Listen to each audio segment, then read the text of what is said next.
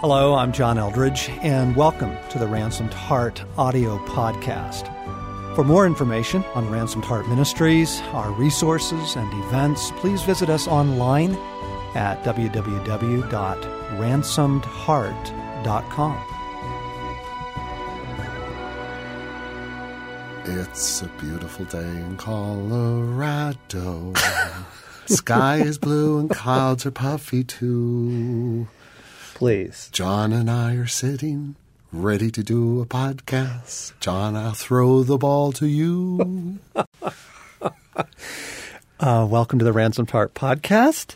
I'm John Eldredge, and my lyrical friend is Craig McConnell, feeling somewhat perky. I'm thinking of joining a choir. Craig, I think you should. I think you should. Hey, we've been doing this series on relationships, and if you haven't been a part of this from the beginning, the spirit of this was the Trinity. The spirit of this is God is relational at the core of his being.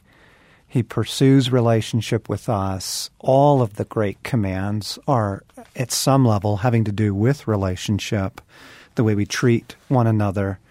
And we began with a pretty huge premise, and the premise is that the quality of the relationship that you offer others is actually the best indication or proof or test of your life with God, your character, your holiness, who you are as a human being. Yes. You know, that we tend to want to look to, big displays of power or unbelievable insight or articulate teaching as the proof of, wow, there's an amazing Christian, there's an amazing follower of Christ, when what we're trying to suggest is actually no, it's the quality of the relationship that you offer others. Not just, oh, she's such a loving person, not just a banal, kind of facile, quick, love one another, but no, really, like, what is it like to be with you? What's it like to relate to you? What is the experience people have of you in relationship? That's what we've been talking about because it's so powerful. Last week's was really, it was just so hopeful to walk away from last week's podcast realizing we have a lot of power in relationship, and relationship is where most change takes place for people. Yeah. John, let me ask you a question. I mean, real practically, what is it that just bugs you in how people relate to you? I mean, what are some of the kind of common relational faux pas that you experienced over the years, or just have a negative effect, or just kind of kill the conversation or relationship? Yes, friends, this is going to be so helpful. Just bringing this down to really basic things. We can just start ticking off some stuff. Don't dominate the conversation. Right? What bugs me is you get into a conversation with someone and they literally spend, let's say you've got an hour for coffee and you've met at Starbucks, or they literally spend 59 minutes of it talking about themselves. Well, you know what I hate is people who interrupt others. I hate that. You're talking, and I'm a perpetrator of this. I mean, if I don't get my thought out, I think I'm going to lose it. And the thought is that this will really help you. Yes. So I've got to interrupt it to let you know. But I hate that. Yep. You've heard the expression, give a boy a hammer, the whole world looks like a nail. Yeah. You run into folks who, they've had some transforming experience, and they went to a money management course, or they've experienced some kind of marriage weekend, or they went through a particular type of Bible study, and then that's it. That's it. And they are just so eager to kind of impart that information to you. Yes. I don't like that. That doesn't feel good. I feel like the object of an assault. It's an informational assault. I'm thinking, again, of people who just dominate the conversation, dominating it, either talking about their personal problems, their woes, just sort of really kind of emotionally barfing on you, or dominating the conversation because they've got a hammer and the whole world looks like a nail. They've got, what they believe are the 3 key precepts to whatever. And you know what I'm talking about? Yeah, it's the friend who sells Amway. And you know that at some point the conversation is always going to come down to, can you host a party or who do you know? Yeah. It's just that thing. Yeah, exactly. I think something else, we're just giving tips. We're just giving basic kind of nuts and bolts. What does this look like to relate well by talking about what does it look like not to relate well? Avoid these things. Another one would be people who never ask you a question. Mm-hmm. People who never ask you a question. Morgan and I are hunting partners, and once in a while we'll take along somebody else, hang out with another guy or two, and we were out. I'm thinking of this trip we were on last fall, and we were with this guy for like 5 days, and he never asked anyone else in the party one question. Wow. 5 days, morning till night. I mean, that's a lot of time together. Never asked one question. Like literally not even just, what's your wife's name? Mm-hmm. Do you have any kids? Mm-hmm. You know, I mean, it's really kind of astounding that the narcissism of that, the just a complete self-centeredness. Now, boy, oh boy, was he hoping that you would ask him a question? Yeah. You know, I confessed this last week. I have to be very aware of that. Of course, we all want to be asked. Yes. How are you doing? Of course, we all want to be asked. Hey, what's new? What's God doing in your life? We all want to be asked about our dreams or desires, you know? Mm-hmm. But in love, I have to choose in a conversation that comes second. Yeah. You know, I can't kind of secretly – here's what sabotages most relational interactions for me. The person seems present, they're engaged, but they're secretly waiting for their turn, for you to ask them a question, and then, you know, it's 35 minutes of their life, their world. So in love, I don't want to be that person. Mm-hmm. I don't want to be kind of secretly be tolerating the 7 minutes of them talking while I'm hoping for my turn. Yeah. I think for me, if I was looking for a broad category, I think it's people who in our conversation or interaction are just, I feel, dismissed in that they're really not listening to me, nor do their responses indicate that they really care about anything more than this being superficial. And when I'm with someone who you just offer, honestly, a bit of yourself, whether you're the center or they're the center, and the subject just kind of moves on, or it's as if you said nothing, or it just, maybe that's that lack of presence or that lack of listening or caring. But if someone's not present, I'm guilty of hitting that, well, I'm not going to be present switch too. And then we switch to light things. Yeah. March Madness, NCAA basketball. Yeah, yeah. Giant caribou hunting. What's a giant caribou, Craig? Well, there's little caribou and then there's giant caribou.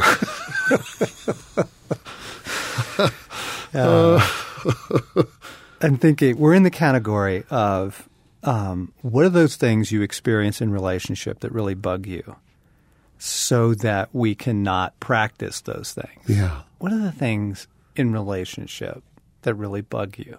Yeah. Well, and maybe we hit this, but just to park on it a little more, it's the person who asks a question of you, how are you doing, doesn't care or doesn't give you a moment to respond. And it's, again, you just feel diminished. Yeah. Yeah. As we walked away from last week's podcast, one of the things I was realizing is that good relating, quality, powerful, life-changing presence requires self-awareness.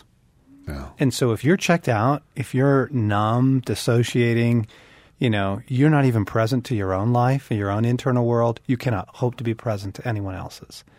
Right? Right. I mean, you know, it's how many of us have been in a conversation with someone where you do open up your life a little bit, you share something that's awkward or difficult. It might be your suffering.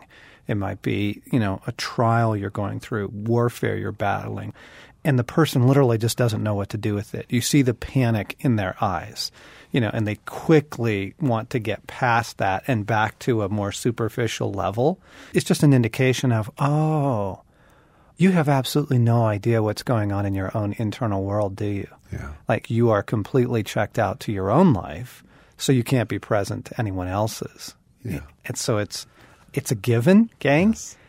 We're assuming some level of personal awareness. Yes. Right? Yeah. That's huge, John. And I think when I'm checked out, what I'm really doing is offering quick answers or cliches. And Exactly. I hate getting those. Yeah. I hate someone just kind of bringing closure to the conversation so they can move on with some either advice or cliche or something quick. Quick counsel. That's another one, right? I mean, and the scriptures say this, be quick to listen and slow to speak, right? Like quick to listen, slow to speak. Like be reluctant with your counsel. Don't let that be what you're leading with, or you get one question in the conversation, then bam, you're ready to offer advice. Well, you know what? When it comes to questions of parenting, I've found the writings of to be very helpful. Or, you're just instantly into knowledge and information. Yeah, yeah.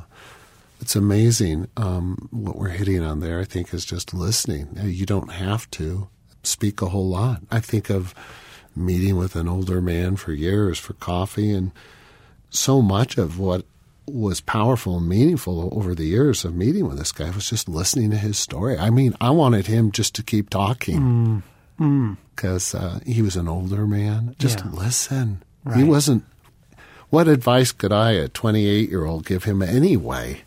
So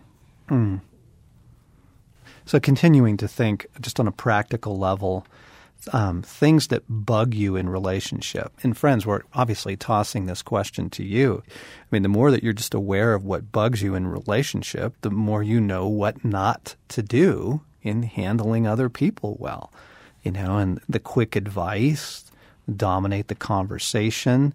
Here's just a very simple one is ask the next question. Ask the next question. This is what bugs me is that somebody will say, hey, how are you and Stacy doing these days? And I'll share a little bit, not a lot, to kind of see where they want to go with this. Do they really mean it? Are they really asking? And then they won't go on. There's no second follow-up. There's no, really? Say a little bit more about that. I mean, friends, that's just a really great, simple thing. Just say more about that. Yes. Even if you don't know what else to ask, just get them talking more. It'll surface. God will come into it. Just ask the second question. Ask the third question. Really? What's that been like for you guys? Wow. And so how are you doing with that? Say more. That would be a very practical thing there. A couple more obvious things. The person that always has to be funny. Person that always has to be the jokester, keeping conversation just at a yuck it up level, and even on serious stuff, their own marriage, their own, hatred of their job, their own struggles. I mean, joking about it, being flippant. Another one would be people who bring their unresolved emotional issues to the conversation. So you may be meeting as friends and you may just be talking about life and how things going, but they're so bitter from, some event that took place 2 weeks ago and they still haven't dealt with it, that they bring that bitterness to the conversation. It begins to just, their cynicism right below the surface begins to sour everything. Yeah. They're kind of a poisoning person. Right. As we're talking, I'm thinking of, John, is it's part of that self-awareness thing, but people just don't really see the context. Like I'm thinking, I'm about to step up on the platform at a boot camp to speak. Yes. The lights have been dim, the music's playing, and someone comes up and says, do you have a minute? And what they're asking for is, can I share with you my deep heartache and wounds and oppression, and can you give me an answer? knowing that I'm about to speak. Yeah. I don't have a minute, but the question is put out there. It's like an unrealistic expectation. Oh, that's huge. That's huge. Even just not assuming that people have the time for a great conversation right now. I mean, here at Ransomed Heart, we'll pass people in the hallways, and my first question, my first engagement will always be some level of, is this person in a hurry? Mm-hmm. Because if they are, I'm not going to get in the way of that. I'm not going to burden them with a 15-minute funny story when I see they got someplace to go. Yeah, context. Yeah. I had this conversation with this fellow at this last boot camp. He says, do you have a minute? And I said, you know what? I have exactly 1 minute. Yeah. So go for it. And he says, well, I probably really need an hour. Yeah. And it was like, He didn't mean, do you have a minute? No. Craig, here's another one. You brought this up earlier offline. Most Christians feeling awkward talking about God or spiritual things. And how bizarre is that? That this is supposed to be the absolute heartbeat of your life, the North Star of your existence, your daily bread. And that's been my experience. Most Christians are awkward talking about spiritual things. They'd rather stay at the weather, last summer's wildfire, hey, housing prices, you just go, really? Really? We have 20 minutes together and you want to blow those 20 minutes talking about some shallow subject? Auto insurance? You're kidding me. Really? That's the level that you want to talk at? Gang, what's with that? Yeah.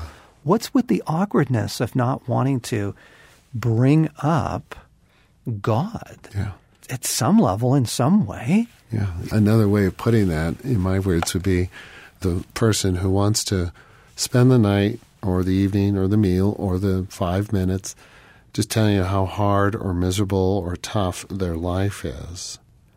And then for you to respond, and they're a Christian, and you respond with something of the gospel, and it's like, huh?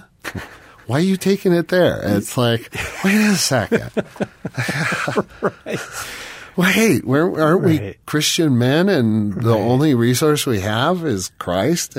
But just that, I really feel like for me to go to Jesus is not the category they want. They want help in some other category. Yeah. What are you bringing? What are you bringing? Yes. Are you bringing your cynicism? Are you bringing your unbelief? What are you bringing? Are you bringing hope? Are you bringing love? Are you bringing wisdom, care, concern, presence? What are you bringing? I can just suddenly see people's faces now, and she always brings cynicism, and he's always negative, and he's the joker, and he's always just go, really? You're an image bearer of the living God. You literally have the DNA of the Trinity in you. You are, whether you know it or not, a relational being to the core of your existence. Friends, offer that. This is where the kingdom gets lived out. This is where real change, redemption, rescue, breakthrough, love happens.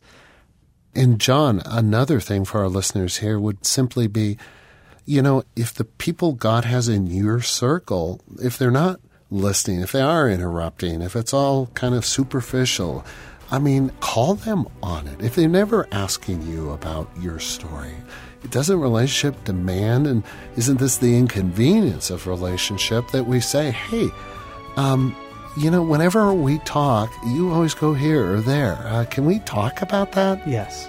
Huge, gang. Huge. That's what love looks like. Mm-hmm. Don't let it stay in a shallow place, in a negative place, in a cynical. Don't let it stay in the yuck it up, trivia. Pause. Hey, why do we always go here? Why does it always stay here?